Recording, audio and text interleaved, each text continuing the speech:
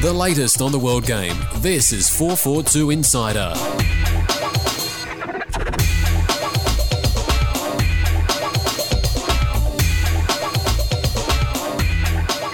Hello and welcome again to 442 Insider. I'm Colin Turner, delighted to have your company as you again join us this week inside the offices of one of the great football magazines in the world, 442. We come here every week to meet and talk to all those people who are responsible for producing the most talked about football magazine in the world, 442. As well, there's not a week goes by without some interesting stories breaking in the world game. And who better to discuss it than those guys sitting around the editorial table here with me at the moment, the deputy editor, Trevor Trehane, the online editor, Kevin Ayers, and the chief writer, Aidan Ormond. Welcome, fellas. Let's start locally. And let's start in Wollongong. What is the story about Wollongong? Aidan, you're chasing that one. B-League? What's this B-League? Well, I think first of all what I've got to say is the B-League is not up and running at all. It's just a concept. It's an idea that has been looked at by the FFA to have a second tier competition underneath the A-League. It's been clamoured for some time, and look, I just spoke to the South Coast bid about their chances of getting into the A-League, and they basically didn't rule out applying for a second tier competition if they didn't get into the A-League. Right. And right now you would have to say probably, I don't know how you guys feel, but it's a long shot that South Coast will get in. It seems to be Western Sydney will be the next one, and we assume that Melbourne, well, they've been given some sort of, I don't know, Kevin, you want to say something about that? But it does look like it'll be Melbourne and Sydney getting the next two in the expansion. So it looks like South Coast and Canberra may miss out. But I just asked the question. I said, look, if there was a second tier competition, would you guys be open to applying for that with a view to perhaps becoming an A-League club as that grows? And they didn't rule it out. So hence the headline, Gong may settle for B-League spot. I think the Sun has got at the guys down there. There's no B-League, figment of the imagination. Or A2, I think. I was going to say, I don't think B-League's the best name for it, because what if there's a league in Bolivia or Bulgaria? Yeah. That might want to be called Well, I think there is. Yeah, the Bahrain League, I think, is called the Botswana?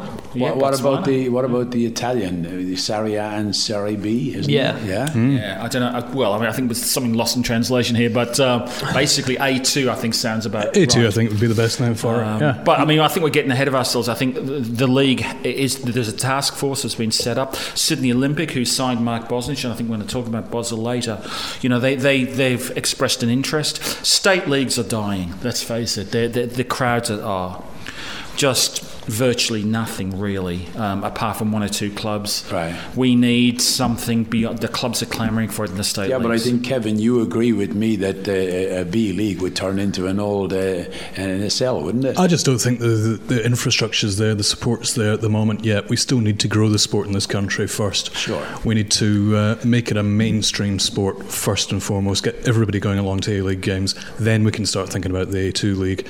It's just too early, and the infrastructure for these other teams is way light years away from being ready for a national competition. Yeah, and the one thing that worried me last season in the A-League was that the minute that Sydney started to lose, the crowd started to drop away, and we ended up, instead of having 17 and 16,000 people, we were having 7 and 8,000, and sometimes it didn't even look like that. And that's Sydney as well, actually, and not meaning to offend anyone from Sydney, but generally people who live in the city will go and follow whoever's doing well at that time. So the Swans are going well, there'll be loads of people at Swans games. Sydney FC going well, they just go with whoever's doing well. So it's always going to be tied in with results in Sydney, I think. All right, there's too many good things to do in Sydney that you don't have time to follow losers. And we're paying huge mortgages as well, so we spend our money pretty wisely. Well, I am. I don't know about you guys. I am. But that might be something to do with the ex-wife. But anyway, it's a long story. Can I also just say, Colin, very quickly, I think the idea of a Super Cup where you get the best players from each state league into a Victorian, New South Wales, Queensland team, you play them off at the AAS in a national tournament, that's a step,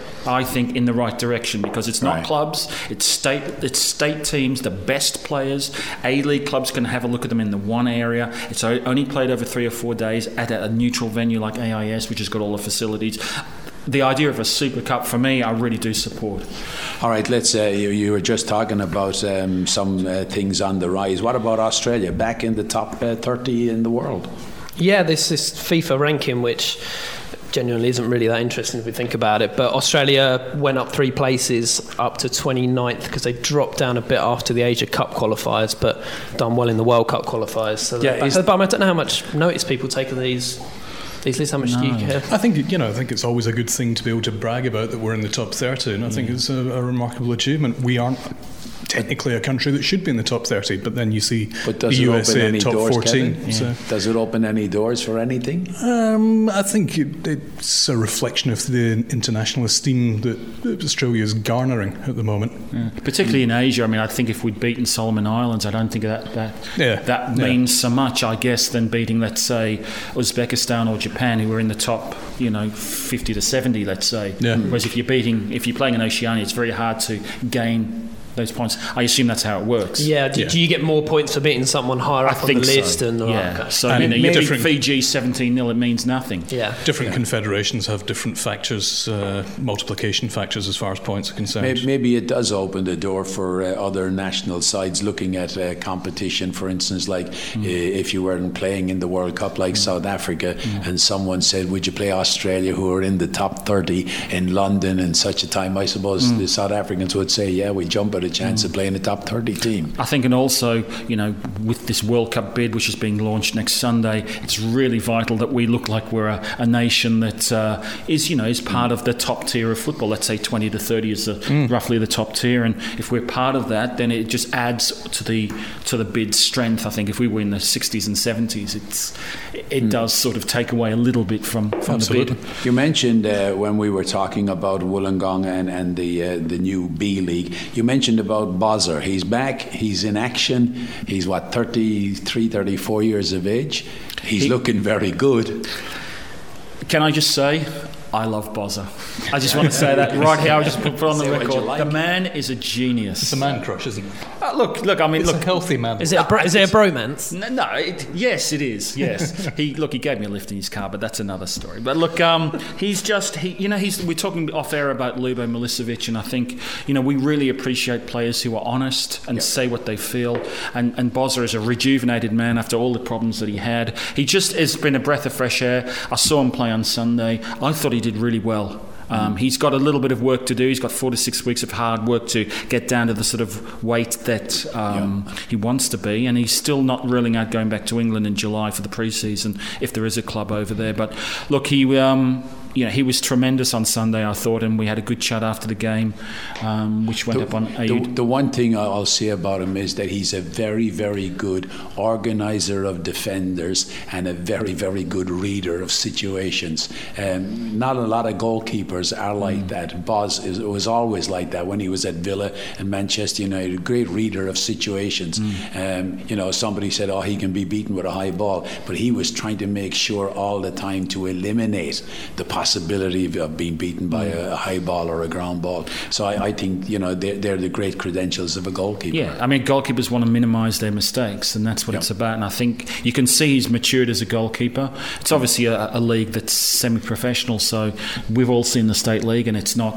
We know what the standard is. It's not pretty. It's conference level at best, I guess, even lower perhaps. I'm not quite sure, but it's just good to have him back, and hopefully another season's in him at even A-League level. He's such a credit to any team he's in, though. I mean, he lifts every team. The second he walks into a dressing room, onto the field, the charisma level just shoots up, and he never shuts up. He is constantly talking. He's constantly encouraging, drawing the defenders into the right position. He's just a wonderful character to have in any team. And in the first 20 minutes, he didn't actually touch the ball. The defence was so well organised, he didn't actually touch the ball for 20 minutes. They've been leaking a lot of goals as well, haven't they? Previously? Yeah, they've leaked a lot of goals. The goal that he conceded was an absolute cracker from Jay Lucas. He bent it over the wall. It was beautifully taken. So it wasn't it was a set piece. So it was just him versus Bozzer. So it wasn't a defensive situation. And I think they looked pretty solid at the back on Sunday. And if the wall had stayed there, it wouldn't have gone in. The possible chances are, if a wall ducks out of the way, there's very little a keeper can do. Yeah, I think he bent it over the wall pretty well. That's the former Southampton striker, Jay Lucas. He's playing the young Socceroos. Yeah, terrific player. I'm surprised he hasn't been picked up. But it was good to see Bozzer on Sunday. Yep. Good that he's back. All right, we're going to take a quick break here, and then we come back because I want to talk about the Fury at the Fury. Want to bet on the soccer? Come to betfair.com. Betfair punters bet against each other. To get better odds and bigger wins. So join the world's biggest online betting community. Betfair.com. Betting as it should be. Promotional code PRT888. Don't miss the new issue of 442, Australia's #1 football magazine. The 442 team have been traversing the globe to bring you the best exclusive interviews with the stars of Australian football. We begin in Turkey, talking to superstar Harry Kewell about his first season with Galatasaray and his thoughts on being played in defence. Then we're off to Moscow to catch up with Luke Wilkshire before returning to Aussie soil for the next instalment of our series on Gold Coast United, chatting to head coach Miran Bleiberg on the challenge of putting together a team capable of challenging for A-League honours in their first season. Mark Schwarzer joins the 442 team with his first exclusive column and interviews with Europe's most sought-after striker David Villa and French legend Marcel Desailly round off another jam-packed issue. The July issue is on sale at all good newsagents, or head to au.442.com to subscribe and get it delivered to your door. If it's in the game, it's in 442. I just don't know what's wrong with some tradies today. Look at the vehicles they drive. More show than anything, and certainly not tough. I reckon some tradies have even gone soft. For real, fair income tough tradies, there's only one choice: Mahindra. Mahindra's range of 4x2 and 4x4 workhorse pickups and cab chassis know how to get the job done. And they won't cost an arm and a leg, starting at $19,990 drive away. Visit your local dealer for a test drive today, or visit mahindrapickup.com.au. The latest on the world game. This is 442 Insider.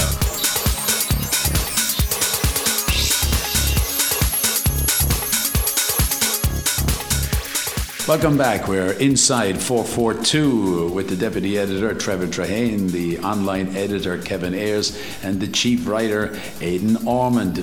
Fellas, can I talk about this Fury at the Fury? What is all that about? Who's going to take responsibility for that story? Kevin? I think we can probably abrogate the blame onto the press officers for that one. It was a marvellous achievement of pre-season downtime and a bit of cranking up pretty inane fixtures clash into bitter rivalry between the two new clubs. But this was all about a fixture that was planned between the two sides, a pre-season, and then it didn't happen, or it's not going to happen. They were supposed to be meeting in Cairns for their first clash, and that suddenly became an issue for Gold Coast United, who decided they weren't going to play anymore. They pulled out of that fixture. North Queensland Fury then issued a press release slamming them, being very unkind about the whole Gold Coast United thing, and Gold Coast United then challenged them to come down to the Gold Coast and take them on the home ground, but said they weren't that keen on playing North Queensland Fury after their very poor performance in Singapore, where they lost to Tambourine Rovers. That fired up North Queensland Fury into accepting the invitation, and now they'll play June the 23rd in Robina. All right, so we have discovered why they were pulling out of it, and now it's back on again. You should know all about that. Trevor, seeing you're the PR or the ambassador for the Gold Coast, you seem to be going up there to Mr. Palmer and... No, I'm completely neutral, Colin, you know that. Oh, yeah. If I could be sceptical for 1 minute about this story, I know it's interesting, I know it's entertaining, but there was parts of the comments that were released that reeked of two immature clubs in an immature league having an argument through the press, which I think was slightly unprofessional in some ways, like really, really entertaining for the readers. But, you know, some of the comments they were making, you know, slinging mud at each other, I'd expect, you know, more professionally run, developed clubs to get on the phone to each other and speak to it privately, not do it through the media. Do you not think that, you know, you've got new media people up there, and they were basically thinking, hey, here's the story and we can grab some headlines? Yeah. I mean, that is a valid point. Any sort of publicity is good. It just, you know, some of the comments I think, you know, were a little bit immature for... I think what happened was that the first comment was made, a slightly catty comment about not playing well in Singapore, and then that was it. That it was on for young and old. I think that's what happened. Is it just like they were just waiting? It's like you know, when you're just waiting for a battle to happen, just some small thing happens and everyone jumps in. But I think, as Kevin said, what is a news item, a very minor scheduling story, turns into this larger sort of piece. And it got pretty personal as well, with the two owners of the clubs talking about helicopters and planes and what have you. So the thing I did find very funny was Gold Coast United crying poor. Yes. Saying that they didn't want to fly up to Cairns because it was going to be too expensive. Yeah. This is a Jetstar is pretty expensive. Well, Jetstar, it's ridiculous. $60 or something. It is, yeah. It's terrible. They've only got 3 private jets to call on. Yeah. Can I ask another thing? Professor Palmer. Mm-hmm. What's he a professor of? Professor of honorary doctorates, I think. Oh, okay. Because I know the Fury statement back, they were kind of using it a little bit ironically, weren't they? I think you'll find that there was quotation marks around them. Yeah. I think it's because when you donate money to universities or something like that, I think there's some situation. Saying he bought his professorship? No, I'm not saying that. No. What I'm saying is that people around the world, I think there's other people who've had professors put onto their names. You're saying he bought the professorship? No, what I'm saying is that dangerous enemy. You're saying one of Australia's richest men he has invested, bought his title. And let me say this: it's very important to invest in education in this country, because there's not enough investment in education. Yeah, but you can get an honorary doctorate. You can get an honorary doctorate, but I don't know whether you can get an honorary professorship. Well, I think if you're rich enough, you can get anything you want. I think. Yeah. Oh well, this is true. Possibly, this is true. Yeah. All right, we're coming hanging out out for honorary emperorship. Let's start to steer away from the dangerous waters. Let's turn our attention to having a lighter look at the game, off the pitch incidents. Any funnies again from you, Trevor, or Aidan? Just when you didn't think Newcastle United owner Mike Ashley could make his club any more of a laughing stock, they released this statement on the website saying, the club was up for sale, as we all know, up for 100 million UK pounds, and they also listed an email address where you can email your bids in, which doesn't really seem like the best idea. So you can was he doing flogging it on eBay, was he? Well, that's exactly what happened after. You can imagine that everyone just took it as the joke that the club is. Did he get a tenner for it? And they were emailing Sunderland fans with 10p bids, and a Facebook group's gone up, and they've gone on eBay. But I mean, what a poor way to handle what an important thing. Trevor, you're a very brave guy, because you're sitting on one side of the table, and right across from you on the other side of the table is a Geordie. Aren't you a Newcastle supporter? Or will you admit Colin, I'm very disappointed with you. I may be born in Newcastle, but I'm a Mackem through and through, and I'm loving it. I thought you would have stood up for the Northeast at least. I'm a Black Cats man. You're a Black Cats man. Yes. So as far as I'm concerned, Newcastle get what they deserve. Mike Ashley has run the club into the ground, I think, and I am born in Newcastle, but I'm a Mackem. Okay, all right. Where does Alan Shearer go from here? If you got a lunatic trying to sell the club for 100 million on eBay, or flogging her around in an auction, where does Alan Shearer go? I personally don't think he should be managing the club. I think he should have never been put in that place in the first place. I think he should go straight back to his TV studio and stay there, to be honest. Yeah. It's a lot harder. He's found out that it's a lot harder than it looks. Yeah. He's actually been on the receiving end of it for a change instead of dishing it out, and I don't think he's achieved anything. I'm sure Ruud Gullit has got a quiet smile on his face with the whole thing. And Kevin Keegan, and just about everybody else has been on there. That? Are we being too harsh? No, another manager that got rid of Bobby Robson, and they were up near the top and doing well under him. They got rid of him because they wanted to go even higher, Champions League, possibly title, and it's all fallen apart. I'm not saying Bobby Robson can still be managing now, but I think the downfall of a series of expensive bad signings and failed managers started from getting rid of Bobby. I asked about funnies. Any funny stories this week? Did that not make you laugh? No. That's all I've got. No, I'll tell you, I came across one, and I think it's an old one, but it was used again. England's performance against, what was his name, Kazakhstan at the weekend, and Rooney and Gerrard were swapping positions on the left wing, and someone wrote about Rooney that he was more left wing than Tony Blair. He can do that, Rooney. He can kind of get away with it. There was a really good blog on The Guardian UK the other day saying about how attackers are no longer just attackers. They have to be just as good at defending. Rooney is amazing at tracking back as well as pushing forward. But I didn't think that England looked any good at all. I think they were all over the shop. First half hour, yeah. And John Terry came out in the last couple of days and said, we can win the World Cup, but we've got to keep the lid on it. Oh, well, I don't know which team he was looking at or which team he was playing in, but the way England played. I think Spain will win the World Cup. Whoa, it's a long way away. That's a big goal. I think they'll win it. I'm going to go Brazil. A European team has never won the World Cup outside of Europe. I'm not saying that's going to continue forever. But this is almost like a European... Because the weather's not great. I checked that as well. They're saying it's like a European World Cup in South Africa. Yeah. We shall no doubt discuss that at a later date. We're going to take a break here at halftime, give you guys a couple of oranges or something to sort of cheer you up a little bit, and we'll be back with the second half in a moment.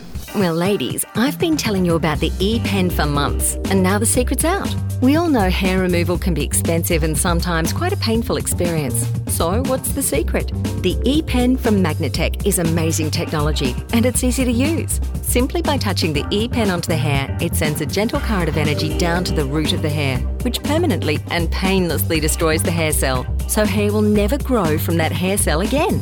The E-Pen is gentle on your bikini line and great for shaping eyebrows. And just imagine, no more embarrassing facial hair. Perfect for your legs and underarms, and men can use it too. There's no needles or lasers, and using the E-Pen is totally pain-free. Get rid of unwanted hair forever.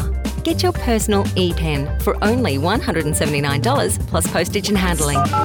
Here's how to order. Call 1-800-200-109. That's 1-800-200-109. That's 1-800-200-109. Call now. Looking for someone to bet with? Come to betfair.com. Betfair punters bet against each other. To get better odds and bigger wins. So join the world's biggest online betting community. Betfair.com.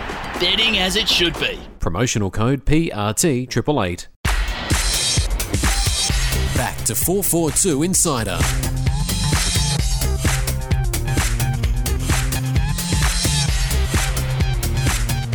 Welcome back to 442 Insider. I'm with the Deputy Editor, Trevor Trehane, the online editor, Kevin Ayres, and the Chief Writer, Aidan Ormond. Fellas, we have to talk about the biggest story in Australia, well, for the last 4 years, the World Cup, and we've qualified for the second time in a row.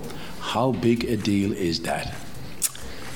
Well, who wants to start? That's a big question. I think in football terms, generally, doing stuff back to back is a true sign of success. And I'm not just talking about qualifying for World Cups, but winning leagues, winning cups. A sign of a real successful generation of players is when they do it twice or three times in a row. So I think it's really significant. Not that it's the third World Cup; it's that we've done it twice in a row now. And I think it's significant also that we've done it this time through Asia. Last time we did it through Oceania, essentially, and South America. I personally would have been really, really disappointed if we hadn't made it, though. This time, because we had such a good team 4 years ago, 3 years ago.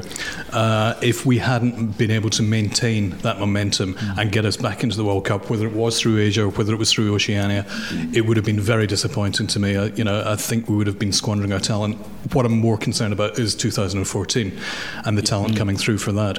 Exactly. Yeah, the one thing, travelling around Asia, as I do from quite some time, the talk there is, yes, great to have the Australians in there, but a lot of people also mentioned that Australia were so unlucky to come across a referee called Candelar from Spain, because a lot of the Asian people thought Australia should have gone further in the last World Cup. Can they do better this time? Well, I think a lot depends on the draw, obviously. Sure. I personally believe that they can repeat what they did in 2006 because they're a very hard team to beat. Yep. And they're very well organised, and they clearly are playing for Pim. If we all saw what Tim said the other day, certainly Tim loves playing for Pim. I think they're going to be hard to beat, and I think if Viduka and Emerton are back, then we can score goals or score enough goals. I think we can get a win and a draw which is probably going to be enough. I think our main concern is the lack of goals recently. Mm-hmm. I think that's what we've really got to be concerned about for any World Cup campaign. We need to be boosting up this attack, whether it's getting strikers firing for us, getting Scott McDonald to actually get some goals for us, whether it's getting Josh Kennedy fit consistently, whether it's getting Viduka back. We have to find this answer because we need goals, and it's not good enough just keeping clean sheet after clean sheet. It's a huge help, and without that, we wouldn't be in the position we are. But to progress in the World Cup, we need to get goals, and at the moment we're finding them hard to come by. But Trevor, it is a great foundation to have a defence who have qualified for the World Cup finals without conceding a goal. Oh yeah, I mean it's absolutely brilliant. But I do tend to agree with Kevin that the goals have to come from somewhere. We're not at the World Cup yet. This is just qualifying for the World Cup. So this approach is fine. But when you're there, it's a knockout competition. It's no more or less than that. But it is important to have that solid base to begin with. If you remember, was it Greece in 2004 at the Euros? Their whole game was built around not conceding and then trying to nod in a winner, and somehow they managed to win that tournament with that But I think method. the problem for us is that we're not very strong on set pieces. I mean, have you noticed that we don't have that ability to win games by set pieces? Yeah. So I agree that we've got Kennedy, Viduka, hopefully McDonald, Vidicic perhaps, Gite, perhaps even Burns. So we've got a few options, but I still think that we're going to do reasonably well. The move to Asia, then, the three of you all agreed that was the right move to make? Oh, without a doubt. Yeah. Without a doubt. It's a huge boost to us. It's given us a better class of opposition. It's made the route to the World Cup so much easier in quotation marks for us. It's certainly more direct, and I don't think anybody could but you argue say, against it. You say, Kevin, the move was a good move, but basically the performances haven't been very pretty, have they? Pim has gone out and he's just said we got to win this game, and he played the game the way he wanted it, to win the game or get the point. I've said before, I'm not interested in whether or not we overwhelm opposition. I'm not interested in being Brazil or Argentina and completely dominating a match. I just want to see us control matches. I want to see us win matches.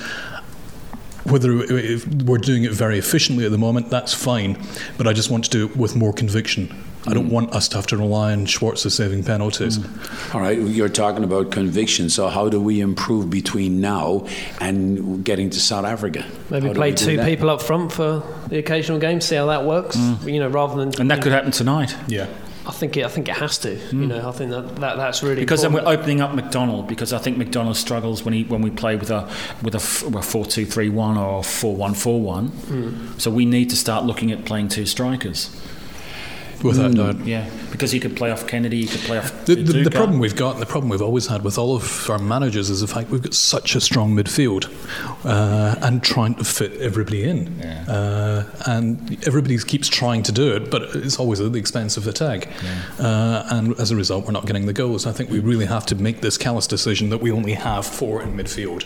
Put two up front and see how we go. Talking of the changes and the mood in the team, I can't understand why Pim played Kalina as a right back, because basically it didn't work for me. I think he's got to be one of the foundation stones of midfield for the team. Absolutely. I think we all saw how we struggled in midfield. There could have been somebody else play that right back role. I think it was a silly move, but it was an experiment, and we've got to be able to experiment from time to time, but I think that can be written off as one of the failed experiments. But also, there's much better options in that for that position. Having said that, Jason was voted second best right back in the Dutch league this season, so Pim would say, well, I've got a decent right back there, but you could see the fluidity in midfield wasn't there, and Jason is our barometer in midfield, definitely.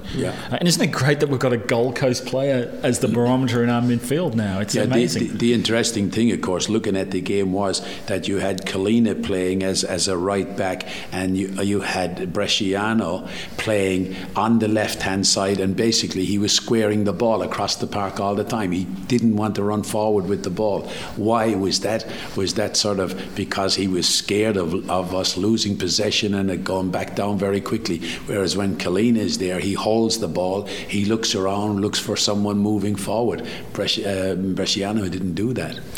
Well, I mean, I think Jason's more of a natural midfielder than Bresh. I think Bresh is almost like a striker at times, really. I just think that Jason is so important. Jason and Brett Emerton are so important to our midfield. You have those two in our midfield, and you can just feel the short balls, the long balls, the work rate, everything is there. It's set up for a fluid midfield. Okay, so how do we improve the team? This team that went out and qualified, how do we improve that? Do we bring in Mark Viduka? Do we change things around? If we bring Mark Viduka, can we play Scott McDonald alongside him? Can we play Kennedy alongside of Viduka? Will that work? Does Harry Kewell have to play as an old outside left and still use Scott Chipperfield as a left wing back?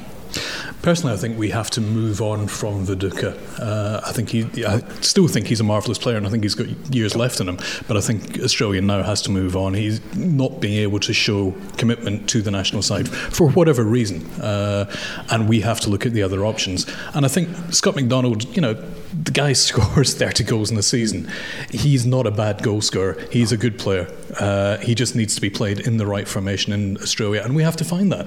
We have to work through. But I think Pim looks at systems first. He doesn't look at fitting players. He looks at system first, players second, rather than players first, system second. So I think that's why Scott will always struggle. But then you end up with Jason Clean right back. I think we have to play the players to the strengths. And Scott McDonald is on paper our best goal scorer, even though he's not scored a single goal for us.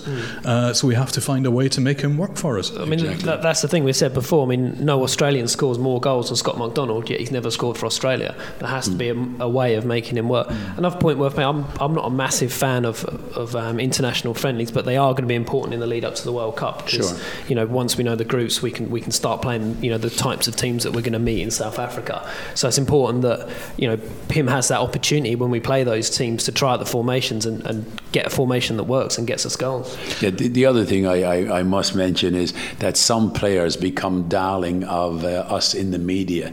They become darling boys to the media, and other guys are not. Scott McDonald, unfortunately, is not, as far as the Australia media is concerned, because they just keep hounding him about scoring goals. But you've got to go back and have a look at Mark Viduka's record scoring for Australia. Mark Viduka never got the sort of abuse and insults that Scott McDonald is getting. Well, I don't think Scott's getting too much abuse, but I think it's a system thing. Viduka suited the system. Scott suits playing off a taller striker, because Scott's a penalty box striker. He's not a player that you look towards. He's an old Jimmy Greaves. Put him in the 6-yard box and he'll put the ball away. He picks up the scraps and gets them away. And that's what I'd like to see tonight is if Kennedy was playing, to have played a 4-4-2 and see how he goes playing alongside Josh Kennedy. We haven't seen a lot of Scott play in the national team. That's another thing. We need to play him for a regular period of time to allow him to find his feet.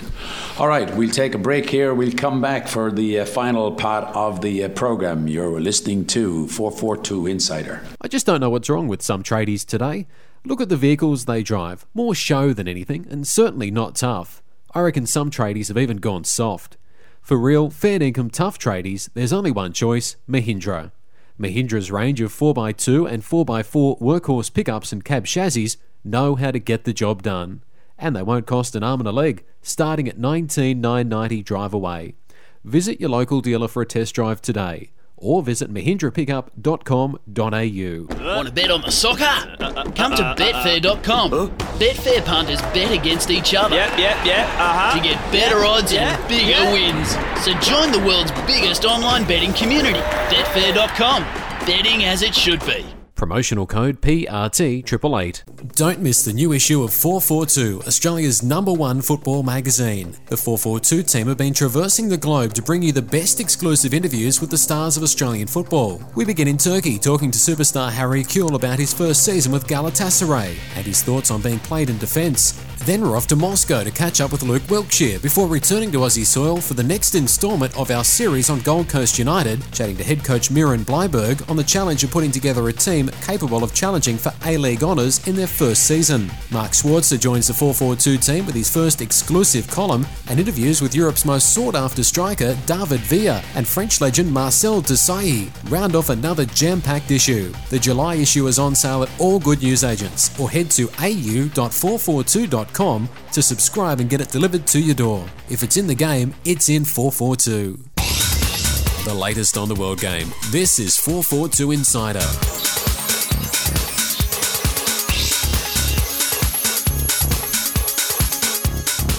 Welcome back to 442 Insider.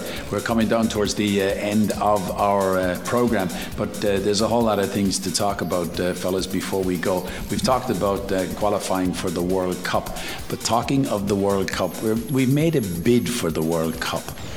What are your thoughts and feelings about that? Bidding for the World Cup, is it the right time, Trevor?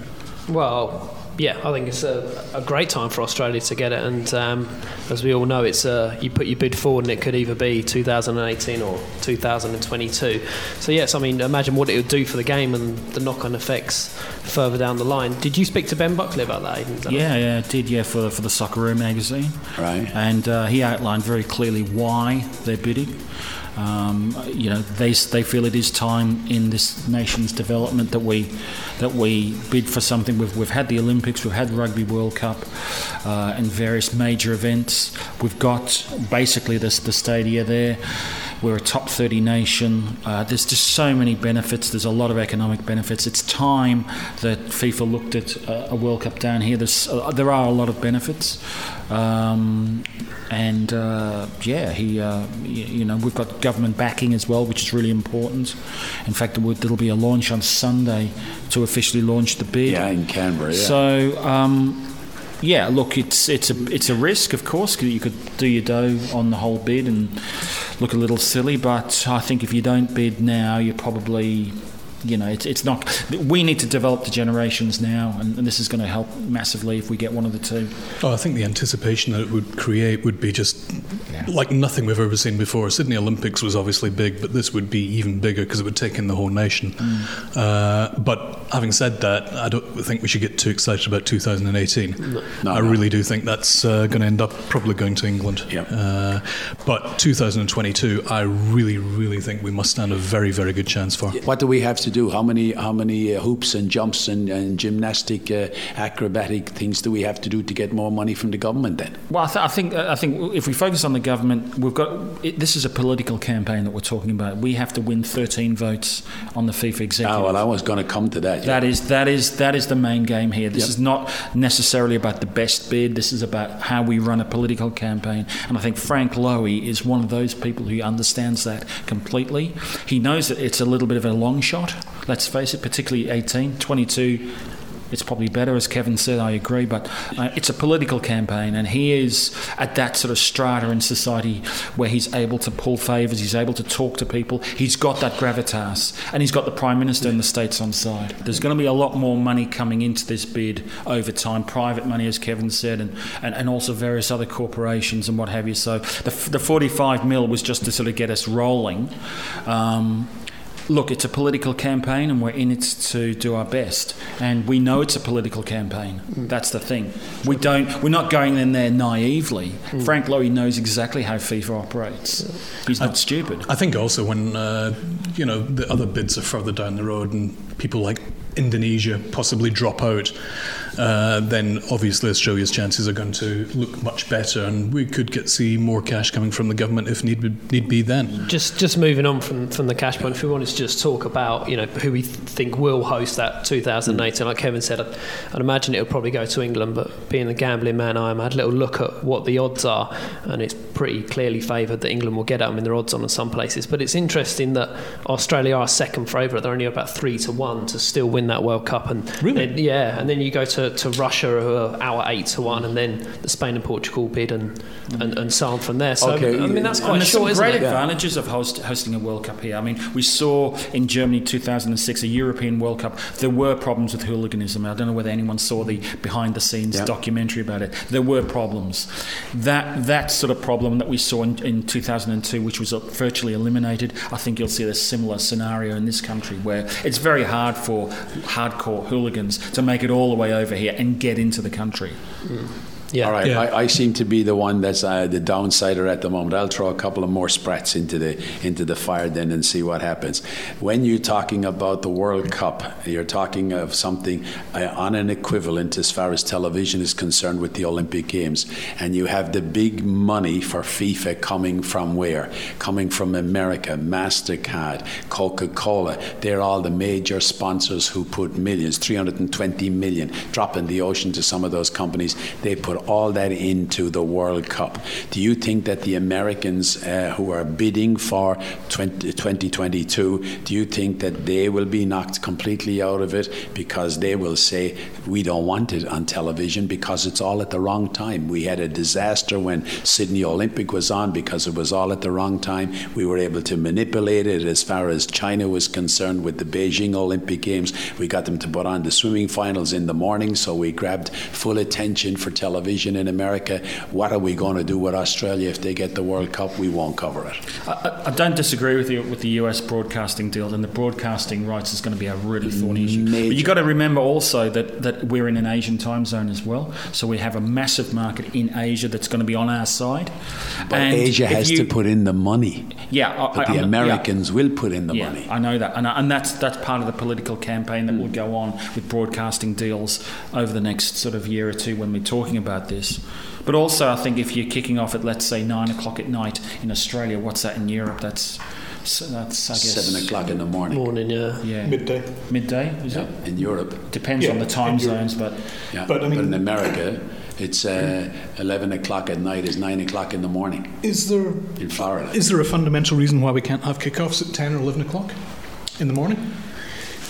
We have midday kickoffs in the UK quite regularly now, 12:30 kickoffs. Who'd be available to attend the games? Only visitors come on a weekday. On a weekend? Well, you'd have to play weekdays as well. If it's the World Cup in your country, people will take days off. You turn up. Other than doing this job, I'll be walking out of whatever other job I did to go and watch a World Cup game. And everyone else will be as well. Yeah, but whoa, hold on a minute. If we're talking World Cup, we're going to be playing the games in Melbourne, we're going to be playing the games in Sydney. We don't have the infrastructure in Sydney to cater for the people going to work on transport alone, on the trains alone, to say that we can actually at 10 o'clock in the morning or 9 o'clock in the morning shuffle people out. I disagree with that, and I'll tell you why. Because in the 2000 Olympics, I lived here, I worked here during the Olympics on the Olympics magazine across the road, and the train system was outstanding. Yeah, that was back 9 years ago. What time was that? It wasn't at 9 o'clock in the morning. It was all day.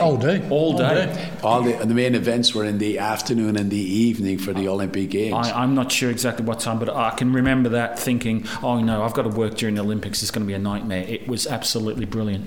Yeah, I think the infrastructure we could handle, I'm sure. It's just a case of breaking people's ideas of what time a kickoff should be. A final thing we were going to talk about, you're saying, does qualifying for 2010, is that going to help our bid? Yes, I do think it is going to help. I think it's important that we're going to become more of a World Cup regular. If you look at when South Africa won the bid in 2004, they'd just come off the back of qualifying for France 98, or appearing at France 98, and South Korea and Japan in 02. And the other people they went up against from the African nations, people like Morocco had missed out in 02, and Egypt had only been in the World Cup twice before, and Libya had never been there. So I think it's going to be a really important deal that we've made this World Cup. No, I think it's great that we've qualified, and as we said at the start of the programme, back to back. But I still think there's a lot of big hurdles to jump before we get further down the track of bidding for the World Cup. It'll be interesting to see what happens on Sunday. Absolutely. I think they're launching a movie, the official movie. A lot of the players will be there. The Prime Minister is there. So it's a united bid, there's no doubt about that. Look, I don't disagree with what you're saying. It's going to be a massive challenge, but I think we've got the best people in charge to give us the best possible chance. And I agree with Kevin. I think we'll probably end up with 22. I think we have to do is get Asia united behind us. That's the most important thing. One Asian bid. We did support Bin Hammam, so we've got the big man on. Yeah. All right, we'll have to leave it there. We'll have to definitely leave it when a Scotsman and an Englishman agree on something. But that's it from 442 Insiders. We'll be back again next week. Until then, take care. 442 Insider is a Helms Media Solutions production. Visit helms.com.au to find out more about our services.